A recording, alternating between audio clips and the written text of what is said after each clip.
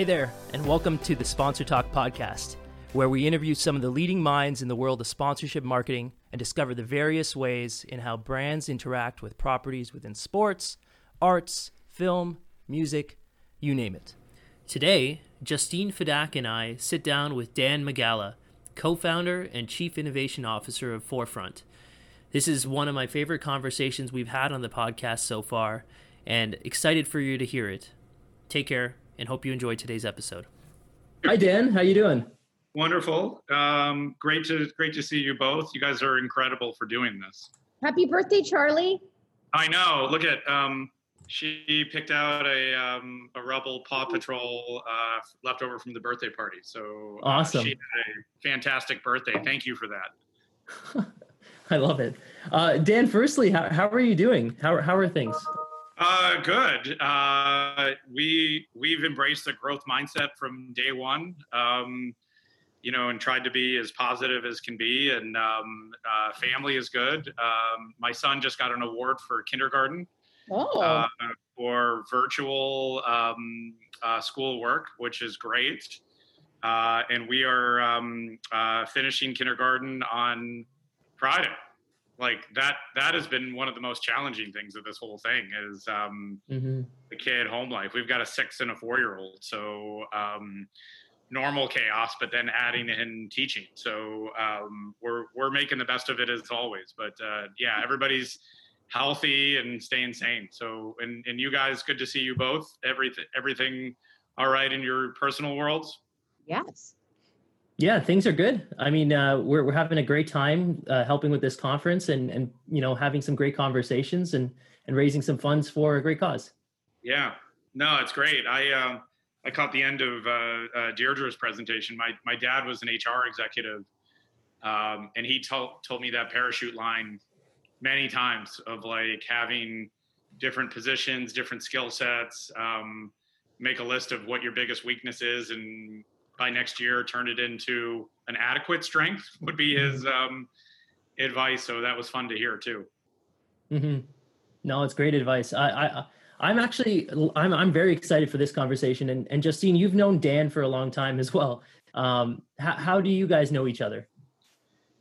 I'll let Dan tell you because it's like 20 years ago. I know. I actually have vivid memories of even meeting your daughter when she was very young and just getting, I would say the amazing thing about like getting to know Justine is I got to know her as a person first and almost an executive and a leader second. And I think for me, I'm big on relationships and not networking. And then just to value her and to get to know her as a human being before just the incredible talent that she was professionally was a great joy. But we were connected through some of the Chicago sports teams. And I think when you were in both cities at the time and kind of commuting. So whether it was a great lunch date or a coffee partner or a cocktail at a game, just loved all the time in the early days. Seems like forever ago.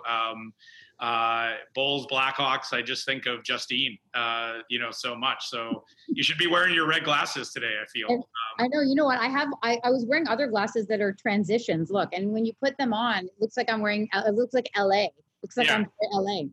So, I mean, and I have to thank you, Dan. So when I was a transplant from Canada, I mean, now I'm a full-fledged American. Yeah. But when I was just commuting back then and learning the ropes, you were instrumental in helping me to understand the sports landscape. And you had the Migala report, and you had things that to me were super exciting, and you knew everything about baseball.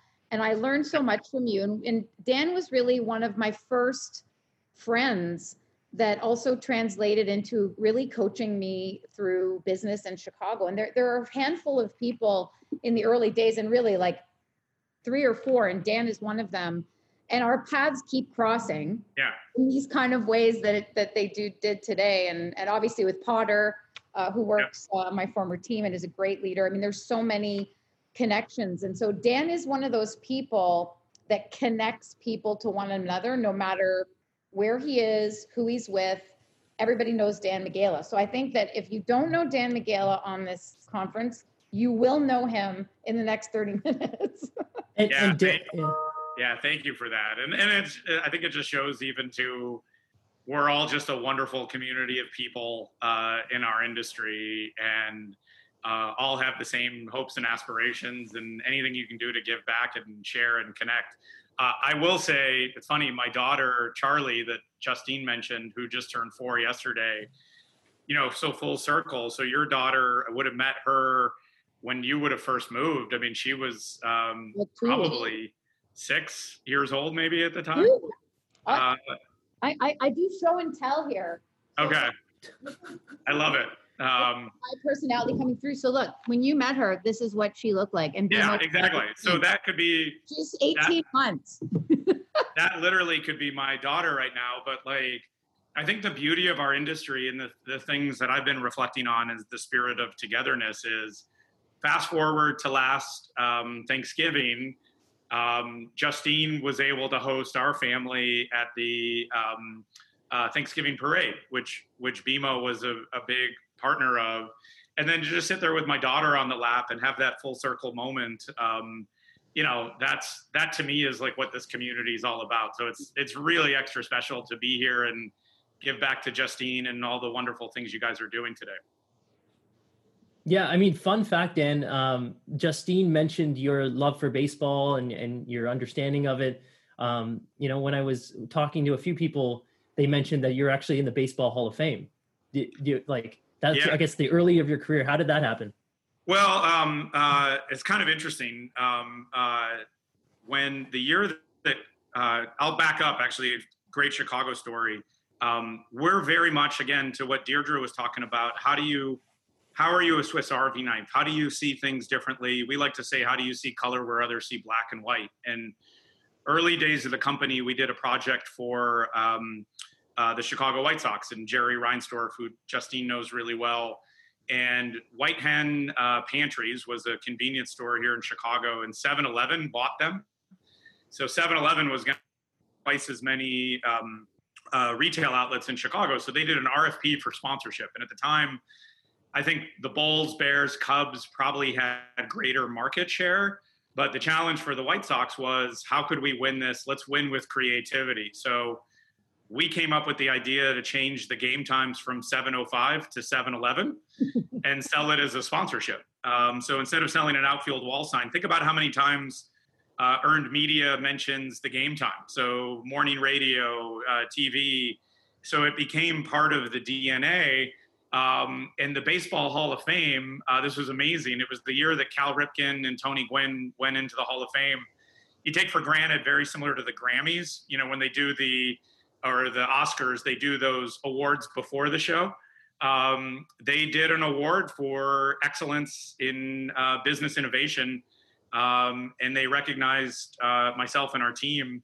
So we were in the Baseball Hall of Fame for sponsorship, which was really cool. And then I got to know the sponsorship team from the Hall of Fame, and I am a huge baseball fan, and I love the history of baseball.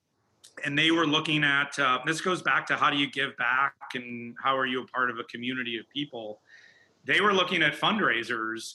And I, as a kid, this is kind of shows you my passion. I used to love to write letters to baseball players where I would literally go door to door and ask people to mow their lawns in exchange for a box of envelopes and a book of stamps. So I could send self-addressed stamped envelopes to players. And I would get all these letters back. So I was naturally curious about everything. So they let me write a book called Dugout Wisdom, where I still pinch myself. I got a chance to spend a day with every living Hall of Famer and learn a value about their life. And they overcame obstacles, career-changing advice. And what you take for granted with baseball players, I think, is like, they're not born great. They became great. So I've actually reflected on a lot of those lessons from a Willie Mays or Nolan Ryan, Duke Snider, Ryan Sandberg, all these guys that you got to learn from personally that became great in their careers. So I use that all the time. And I would have done that for nothing. I mean, that was just a pure joy. And I think that's a sign to Justine, you know, kind of the hippie lifestyle and corporate hippie, to me, it's the definition of like when you're just in the right place and there's a Zen-like feeling, you know, you're doing what's right in the world, and you would do it for nothing. That was like an incredible feeling to be able to do that. So yeah, thanks for bringing that up. I just want to ask you to just, you know, how did you start doing these things you're doing? Because I think for a lot of people at the conference, maybe in a specific career path or imagine they have to do certain things. And you kind of are the, you know, original corporate hippie in the sense that you were always surprising me with all these things you were doing. How did you start that? What, like you went to college and then you just did what? I think that would be interesting for people to hear. Yeah, no, thank you. So I grew up in Chicago. I grew up in Schaumburg, Illinois. Wasn't the best student in high school. I actually I went to community college right out of high school. So didn't have the opportunity to go straight into a 4-year institution. I think that year for me gave me appreciation for people and, you know, the work ethic that it takes to succeed. So I was really grateful for that. And then when I got to college, I studied journalism at the University of Missouri. So I'm a natural storyteller, naturally curious person. I was fixated on the path to be a sports SID or PR executive. Like I would have loved to have been Scott Reifert at the Chicago White Sox. Like that to me was like, they were like celebrities, right? Your name's on the press release and all of that stuff. And my junior year of college, I got an opportunity to go to Churchill Downs for a scholarship to shadow sports journalists at the Derby. And I met a person there, his name was Roger Baldessari, and he told me, if you're gonna go into this business, you should learn the business side. And he encouraged me to learn about ticket sales and sponsorship and all these things. So I think what's interesting, Justine, is like I was ingrained as a storyteller, you know, as a question asker. Is there a better way to do certain things? And then I remember like him helping me get my first job. And I started with, so I went and interned with a minor league baseball team. I sold tickets. I was horrible at it, but I learned how to do it. My dad's a deacon in the church. He used to let me get up on Sunday and do group sales in front of the congregation. So thank you for that, right? As an example of getting through it. But what Roger taught me early on was when I got that first job, and I wrote for Team Marketing Report, which predated Sports Business Journal. So my job was to cover the business side of sport. So at age 21, I had this incredible network of people that I would just call on revenue generators from teams. And what Roger taught me was, you know, be the most prepared person in the room, be the kindest person in the room, and always look to be selfless. And so all those interviews that I would do of directors of marketings that are now CEOs of teams, I would always end those calls on my beat reporting calls. Hey, is there anything I can help you with? Like what keeps you up at night? What gets you up in the morning? And if they're saying, hey, we're really struggling with group sales or a naming rights renewal, hey, did you talk to the Denver Nuggets? I could introduce you to those guys. And I think you're right, Justine. Like I consider myself a point guard of positivity in all I do. So the basketball that I distribute is relationships and ideas. And then you go through your career and again, I don't network. I just relationship build. I like to get to know people. I like to get them on an emotional level. And then no part of it feels like work to me. And then once you kind of get that going and you kind of grow up with those folks, it gets really fun, which I think is part of that. So I didn't plan out to do it. Going back to those baseball card or baseball letters, I probably write 10 thank you cards a day. It warms my soul to put that out, especially during this time of just appreciation. So you just have that ability to do that. And that's been a big part of the foundation of who I am. It comes through. It definitely comes through. I don't even think I knew what you did for years because you just did everything. I was like, I think I had to ask somebody, does Dan Migala have a job? like a 9 to 5 job he goes to? Because you're always innovating and doing things like almost like a positivity sports marketing lobbyist. That would be what I would describe you as. Yeah, no, and it's funny because I feel like I had that time of my life that was awesome, where I probably was like a little bit of a wanderlust like that, that you'd be brought in as the hired gun and you would do these amazing things. And then 13 years ago, which is ironic, right during the recession, I met Josh Kreitzler, who is my business partner now at Forefront. I think he had that almost kind of mirror skill set to what I needed, where business operations, structure, growth, and how we've grown and scaled parts of me, frankly, and then also larger teams and products and services has been awesome. But like, those are those things that, you know, as you add to your parachute, right? We probably added to the parachute of the business as well as ourselves. But what we learned, and I think it's a wonderful reflection, teams at any part of their life cycle or brands always want to do something that's never been done before. There's teams that are usually at the top of their game, or the blood on the floor, as we like to say sometimes. Mm-hmm. And those are the ones that we focused on, that we were really good at helping. And now even kind of translating it to post March 12th, we even feel more inspired of being servant leaders to the industry too. Amazing.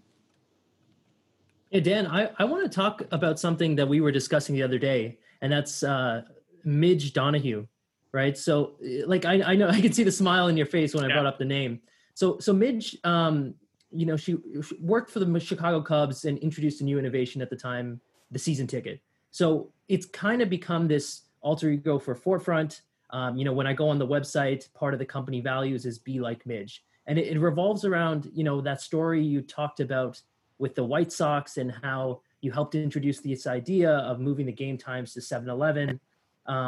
That's a very non-conventional thought process or revenue generation model that you introduced. So can we talk a little bit about this motto of be like Midge, and, you know, how it comes through with the work you're doing in Forefront? Yeah, sure. So I think everybody should have, similar to what Deirdre was talking about, the colors of your parachute. I think everybody should have an alter ego, you know, that they aspire to be like, or that that kind of fuels their soul in a lot of things. And for us as a company, we spent a lot of time thinking about it. And we landed on a remarkable woman named Midge Donahue. And Midge worked for the Chicago Cubs in the 1920s. She was a secretary. Fun trivia fact, she was the first female executive of any major league sports team in North America. So we really embrace women's sport. We work on a lot of it globally. We see that as an emerging commercial opportunity, and that's a strong passion of ours. And what Midge also did was, she wasn't afraid to speak up. She wasn't afraid to ask questions and kind of challenge, is there a better way to do things and why? And also, she was the secretary, right? So in the org chart, you know, in those days, she wasn't like the, you know, in the senior leadership team, but she basically listened really well and would come up with solutions. So you're exactly right. Every team should pay homage to Midge. During the Depression, in the old days, they would sell single game tickets to all 82 games or 81 games. So there would be a line outside of Wrigley Field. It was a staffing issue. It was kind of a mess. So she approached the owner of the team, Mr. Wrigley, and just said, what about if we, to our best fans, sold an 81 game package and did it at a discount? I've run the numbers. Here's how we can make more money. And she invented the season ticket. And think about that. For all of the folks that are listening to this, you know, your legacy in this moment in time, your owners, your brand managers are more open to new innovations than ever before. So she is our alter ego 100%. She also invented the game day promotion. So all those times, Justine, when our kids would get a Hubert Chicago Bulls giveaway, we have Midge to thank for coming up with that idea of segmenting audiences for games to maximize the yield for those games. So she's our alter ego. There's a wonderful podcast that one of our great innovators, Katie Foglia, did, which we can share with you. She tracked down the nieces of Midge Donahue to learn her history and what made her tick, and it's fascinating. We did it on International Women's Day this year, and she's our alter ego, for all of those things. But the two things that I would share that I think are really important is, one, be open-minded to ideas that your entire team has, regardless of title. And then what I would say, what a lot of teams and brands struggle with is, what is innovation? And it's a buzzword. And there's that magical moment, right, where somebody shares an idea where it might seem a little bit foreign, and your natural reaction is to emotionally tell somebody what's wrong with their idea or why it won't work. So we've developed an innovation mindset internally that I think Midge would be proud of, where it's a 4-step process, where when I go to Justine with a big idea, she respects me enough that her first thing as a teammate is to say, let me tell you what I love about your idea. The second thing is, here's what I might do to change it, to tweak it a little bit. And then the third idea is, what can we do to make it better? And then, is this the best idea that we can do? And I think, at least in team culture, they live in org chart land, right? Where ticket sales kind of bickers with stadium operations, marketing is all about this, and sponsorship just wants to sell deals, right? And they're passing through inventory. We've almost been therapists, I think, in that regard. I'd love to share a quick story with the Chicago Cubs in particular. During their championship year, they were looking through some big renewals, and one of them was Vienna beef hot dogs. And the service person said, we want to make sure that we renew Vienna. And I'm a little worried because they keep coming back with these great activation ideas. And I'm like, well, what is it? And she said, well, they want to give all the hot dog vendors the day off and position them as the unsung hero of the team. And I said, well, what did you do with it? And she's like, I told them we can't do it because stadium operations would kill it. And we just can't do it. Well, did you share it with anyone? No, what's the point, right? And so what she basically said is, let's recreate that. Okay, so I love that idea.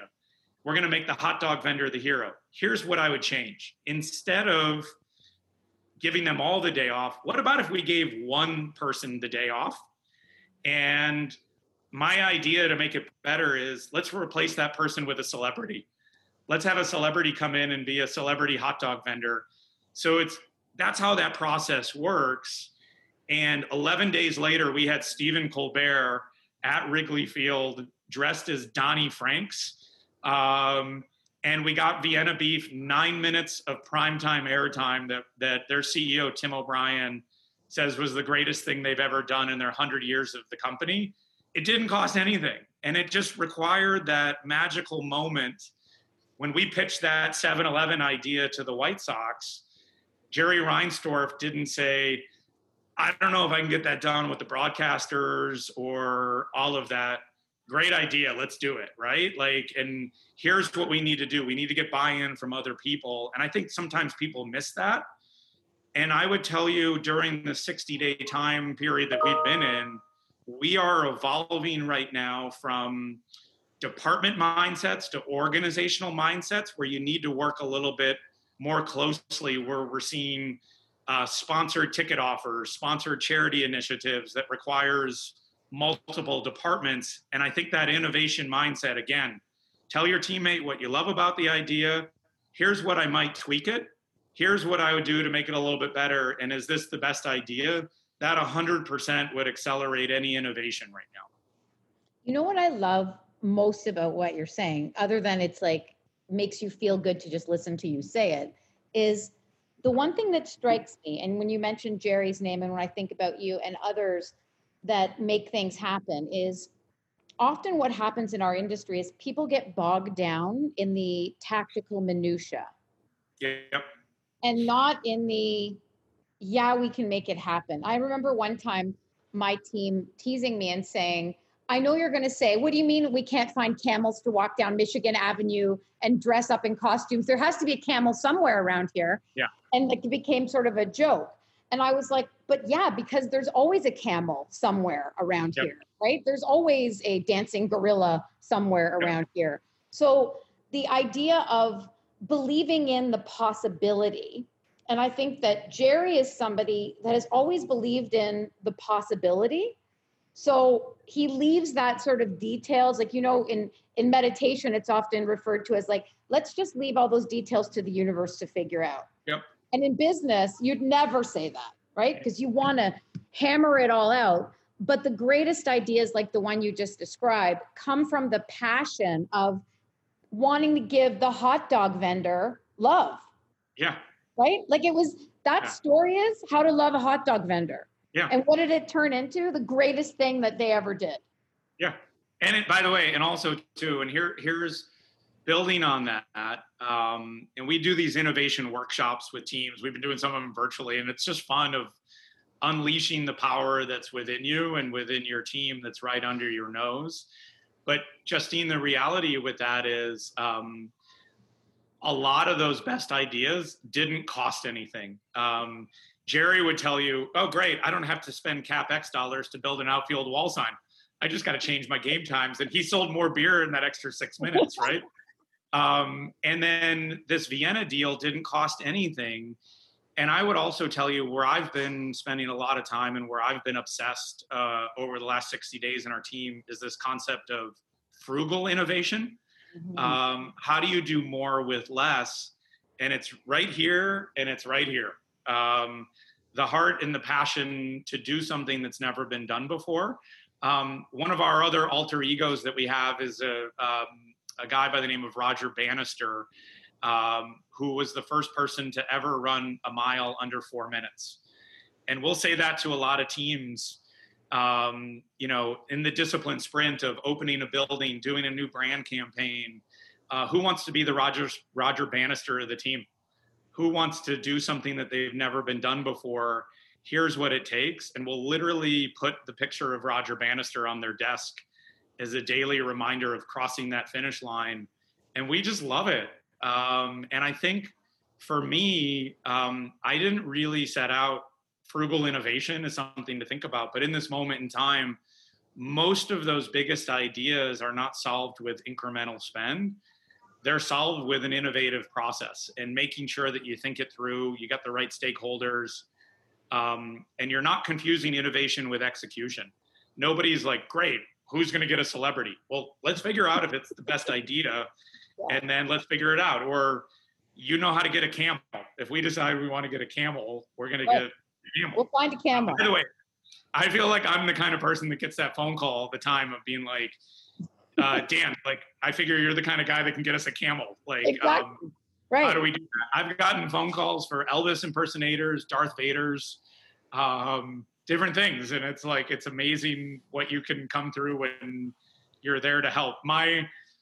There was one a couple years ago, the Frozen Four was at the United Center, the hockey tournament. Yeah. And I think there was an ice storm and they needed a band for Harvard. So I got a high school band to dress up in Harvard costumes to be the Harvard band from some high school in Chicago to do that. You just find a way, right? You're resourceful and you will things to happen, and it's awesome.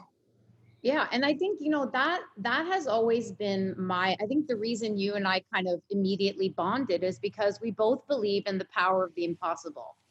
Like what everybody else has always told me, well, that's never going to happen. I mean, and I'll tell you this one thing, like we wanted to trend at the Magnificent Mile Lights Festival socially without spending any money, an organic thing. And everybody said, it's not going to happen. It's not going to happen. And I was like, why not? Like we can do this, we can do that. Now, of course, the stars have to align because nothing else exciting needs to happen in that, in that 7-minute time frame that you're wanting all this to happen. But we did, right? We did end up trending. And it wasn't the trending that gave me that moment of joy, it was the looks on everybody's face that they did it. Yep. And to me, what you have always brought to bear is you believe it is possible and you've already envisioned it, and then you allow it to start happening. And that to me is the magic of Dan Migala. Yeah, no, thank you. And you're right of the process of getting it right. I would tell you where I've evolved. So that White Sox idea, right? I literally, the deeper context of that, I went to Ohio University. I was going back and forth to finish my graduate degree. We went out on Monday night, and I had a little bit of a hangover. We watched Monday Night Football. I had my alarm set at 7:30. I was trying to figure out this business problem. I woke up 19 minutes early that day. And if you wake up with a little bit of a hangover and you're staring at the alarm clock, you're praying for that extra 19 minutes of sleep. And to your point of being a corporate hippie, the universe spoke to me and I listened. I did not separate the desired action. I picked up the phone and called the White Sox at 7-Eleven and said, I've got it. This is what we're going to do. And then as I went through, I felt like the Milli Vanilli of sponsorship. Like, am I going to be a one-hit wonder? Milli Vanilli, they were imposters. They didn't even exactly. Well, but how do you recreate that? And then, what was interesting was, to the experiences from Dugout Wisdom, the baseball book. It took me a little while to figure out. I felt like I was going to be this like savant idea person to be in the room and just whip off this idea and this is what it is. And then you realize it's being the facilitator of ideas and getting this collaborative mindset that's the real power. And funny story, the last stop of the book tour was in San Francisco, and I found myself with Willie Mays, who played for the San Francisco Giants. Like just an institution of a guy, right? Like he's like a cartoon figure to me. So I'm sitting at his house after this appearance, and I asked him how he got the nickname, the Say Hey Kid. I just wanted to know. And he said, Dan, I'm from a town of 20 people. When I first went to New York, I'm in the locker room, and I literally could not remember anyone's name. So I would just be like, instead of saying Justine, I would be like, hey, say hey, come here, say hey, and just. They started calling me the Say Hey Kid. And I took a swig of my beer. We were having Miller High Life sponsored the book tour. So we had a couple beer champagnes that we were celebrating. And he looks at me, he goes, what's your nickname? What is your brand? And I said to him at the time, which is an important question, I think, to what Deirdre talked about. If you had a brand for yourself, what would it be? And during that time, I couldn't believe I was getting to know all these baseball players. And I used to text my dad and say, live in the dream. Like, live in the dream today, went fishing with Wade Boggs or whoever. Like, I couldn't believe these things were happening to me. And I took a swig of my beer and I said, I guess it'd be living the dream. Willie Mays looked at me and goes, that's the dumbest thing I've ever heard in my life. and he said, let me tell you, that's a real selfish way to be. It's not about living the dream. It's about fulfilling the dream. And then once you've fulfilled it, you share the dream. So in that moment, it really crystallized for me, don't be the person that creates the idea, be the person that ignites it, share the dream with as many of your teammates internally and externally as possible, and then let them really in the universe kind of make that happen. So I always like to say with our team at Forefront, we have an incredible young woman on our team, Katie LaCroix. She just got named front office sports, like top 25 under 25. We've got so many rising stars on our team. I love almost being this like Yoda-like person that makes amazing things happen. And then almost like the coach now to Roger Bannister, seeing them run a 4-minute mile is where it is. So I think for the leaders on the call, how are you sharing the dream, the experiences that you've had during your career, especially during this time, so that kind of baton is passed, right? To be able to do that. And those are great lessons. So amazingly enough, once I figured that out, I had a great back to back of like some amazing ideas where you learn to be more inclusive, but you learn to inspire people to kind of warm the heart a little bit before you presented the idea, where they were in a place that they were open to the camel or the game change or other things, because people are naturally afraid to do something they've never been done before. But once you taste it, it's like a great fine wine. Like you just want more. Maybe we turn it into like Namaste Dan, Dance Gorilla Dan. I got to understand this dancing gorilla comment here. So is there a background story to that, Justine? Well, maybe slightly, but I mean, it creates an image in your mind, right? Like, and I don't know, but the very first mascot, and Dan probably knows the story better than me, in the NBA, was because there was this gorilla that delivered a telegram, I want to say in Phoenix or something. That's right. And that started this thing of people loved this gorilla, and it was no mascots, right? Mm-hmm. And so when somebody told me that, I actually, you know what, I think it was Colangelo. I sat beside him, ironically, just on a flight, and he told me this story. And I was like, really? You're kidding me? Like years ago. And I said, well, there's always a dancing gorilla somewhere, because to me, it was representative of there was always this unexpected idea that if they didn't pay attention to that singing, telegram delivering gorilla, then you'd never have mascots in the NBA. So to me, the magic happens when you're willing to find the dancing gorilla. So that's just my own expression. No, I love it. I'm going to be using that moving forward too. That's good. I love that. That's awesome. Everyone needs a dancing gorilla, right? And hey, then you can turn it into a verb, dance gorilla dance, right? So that's kind of like, that's sort of like how I have always looked at everything. And I think Dan talked about being curious, right? Yep.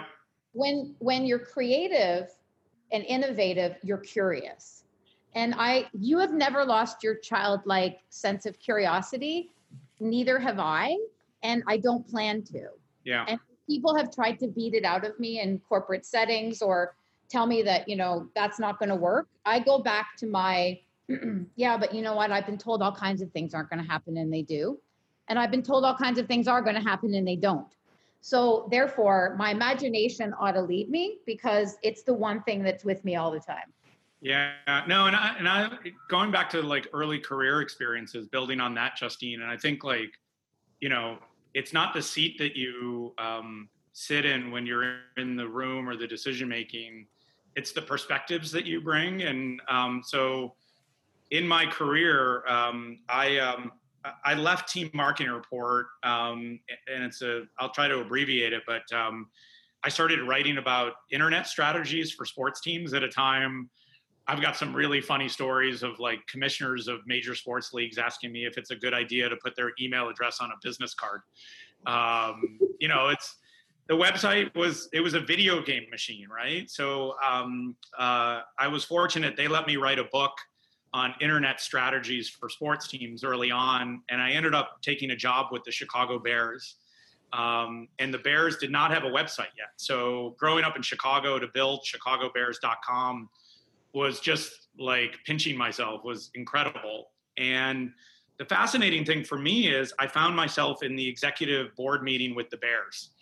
And I'm a journalism major who probably went into journalism because I didn't have to take math classes, and just a good storyteller. And I'd be in these meetings with stadium finance and bonds and all of these things. And I would try to research things and just almost prepare my questions so I wouldn't sound like an idiot. And then Ted Phillips, who's the CEO of the Bears, who has been a great mentor of mine, I remember being very vulnerable to him and just saying, I feel really stupid in this meeting. And he said, don't try to be someone else. It's almost like what Justine said of like a childlike quality. He almost kind of talked like Dr. Seuss in a sense of, you're the youest you of them all. You're the journalist. You're the one that asks questions. Be the first to listen and the last to speak, and ask questions and be curious. So I started really obsessing with the why. Why are we doing this? How could we do it better? We were inventing processes. And I learned to be the most prepared person in the room, the nicest person in the room, and the most curious. And I think there's always room for somebody like that in the room, versus just somebody that's, here's the latest budget update, here's the snapshot, et cetera. So I think that's where I learned to not just earn the right to be in the room, but add value. So anybody should look for their own unique perspective of how you can add value to any room that you enter in a unique way. Mm-hmm. And Dan, I want to touch upon two stories before we finish this off, because I think they're really interesting stories. And when I think about, the conversation we just had around Midge Donahue and season tickets, or dancing gorillas and mascots, it comes back to, don't settle for things the way it's always been. Focus on leading with curiosity, with a growth mindset, and good things will come from it. I'm really curious about two stories. So one of them was the TaylorMade example, where the San Diego Padres promoted a new driver or club using the like an 80-foot replica near the foul pole. So I want to touch upon that example that you helped with, and then minor league baseball's home run derby on an aircraft carrier. So do you want to start with the San Diego Padres example? And yeah, sure. And I'll be hopefully a good teammate and be vulnerable and emotionally honest as well. So with the Padres, they wanted to do very disruptive, big ideas similar to the 7-Eleven idea. So I was obsessed with that. And there was an RFP that was actually issued by Stanley Tools. And they were going to spend X amount of dollars with a Major League Baseball team. And I had this vision, right? The universe spoke to me. I reflected on it. I went through my Milli Vanilli process to write a hit song. I had this vision to turn the foul pole into a tape measure, so we could vertically measure home runs by height. You guys are nodding your head. Great idea, right? My mom thought it was a great idea. My now wife, and everybody, right? So we prepare for this amazing pitch. Dick Enberg was our play-by-play guy at the time. So got him to record this amazing, video, go to do the pitch. And I show up, and in the room is the head marketing guy. And he's like, Dan, we're so excited that you're here. We brought our larger brand team. We've got John, who's the brand manager for our big ticket items, things like power tools, screwdrivers. Stacy, who our growth markets are, at-home DIY stuff or whatever. And then he goes down in the line and he goes, and here's Jill, who oversees our loss leader things that don't make a lot of money, things like rulers and tape measures. Go. And I just realized I was like screwed. It was like the kamikaze mission. So I presented it, and he walked me out to the car, and basically it was like, do you validate parking? And how fast could I get out of here? I had no chance. I innovated internally. I forgot to think about the marketplace. I didn't research the company. And Tom Garfinkel, who's the CEO of the team, who's now the CEO of the Miami Dolphins, I had a long heart-to-heart with him, kind of a tough locker room conversation of learning and growing from that. And then I learned the value of failing forward. What do you do with that? You feel sorry for yourself and reflect on it. So I started resonating. What could I do with that inventory? And then San Diego has all these golf club companies. And I realized that TaylorMade had a new product line coming out, which was this R11 driver. If any golfers there would know it, it's the Whitehead driver. So it was like a high-end product for the everyday golfer. So I went and toured the factory. I asked questions. I really thought like a TaylorMade executive. And that's what I failed to do with Stanley. And I went and eventually did the pitch, and they bought it on site. Mark King, who's now the CEO of Taco Bell, was the CEO of TaylorMade at the time. He bought it, and we got to work on it. And the amazing thing here, and I would tell you how your personal and professional lives, my now wife was my fiance at the time. I won. I felt really sorry for myself. I was like, that was a a challenge, right? Like of kind of failing. And I shared with her that I had this idea for TaylorMade, but I was scared to present it. And she kind of gave me a pep talk. And two things happened for me with your personal and professional life. Number one, I was like a bat out of hell, like Roger Bannister, sprinting to get that done. I was going to will that to happen. And two, I realized in the moment, that was the moment that I realized I wanted to marry her, because she was going to make me the best version of myself and support me as my whole self, because she kind of challenged me in a way that not a lot of people would. So, I think have that soulmate on your side too is really important, to be able to do that. But that's how we got that done. The tactical lesson that I would share, the TaylorMade story, it was not about the impressions that were earned on media broadcasts. It was an earned media strategy for when we unveiled it for a product launch, of kind of thinking differently about it. We achieved $380 million worth of global earned media from that announcement in 1 week. So all of the stuff that we go through, of the metrics of measuring signs and all of that stuff for the product launch, it just completely disrupted it. So when you think about things differently, the earned media strategy of a new partnership or new inventory, to me, was just as important as the impressions that we garnered off of that. So that's a personal and professional and tactical lesson there. And I'm still a horrible golfer. Not as bad as me. We should golf together, because I'm exactly. So we'd have a lot of fun. I don't even like it. I just like being outside. Yeah, exactly. I learned early on that I'm not a golfer. I'm someone who owns golf clubs. So and I'm okay with that. And then the minor league baseball example, that's a really interesting one, of like, how do you do something differently to get to the result that you need? So Mike Veeck, who owns the Charleston River Dogs, they're a New York Yankees affiliate. Bill Murray's a part of their ownership group. They're a wonderfully talented, great crew. What happened there was they were about 90 days out from hosting an all-star game, and they needed sponsorship. They needed to sell tickets. They needed to think about it a little bit differently. And the reality, I think, in that moment was, how do they create national awareness for it? So we actually executed that innovation strategy. We researched, how do we tell the story a little bit differently? And what we learned about Charleston was one thing. Charleston is the city that all our servicemen and women depart from to go to Iraq. So it's a crazy military town. And we thought that was a unique story.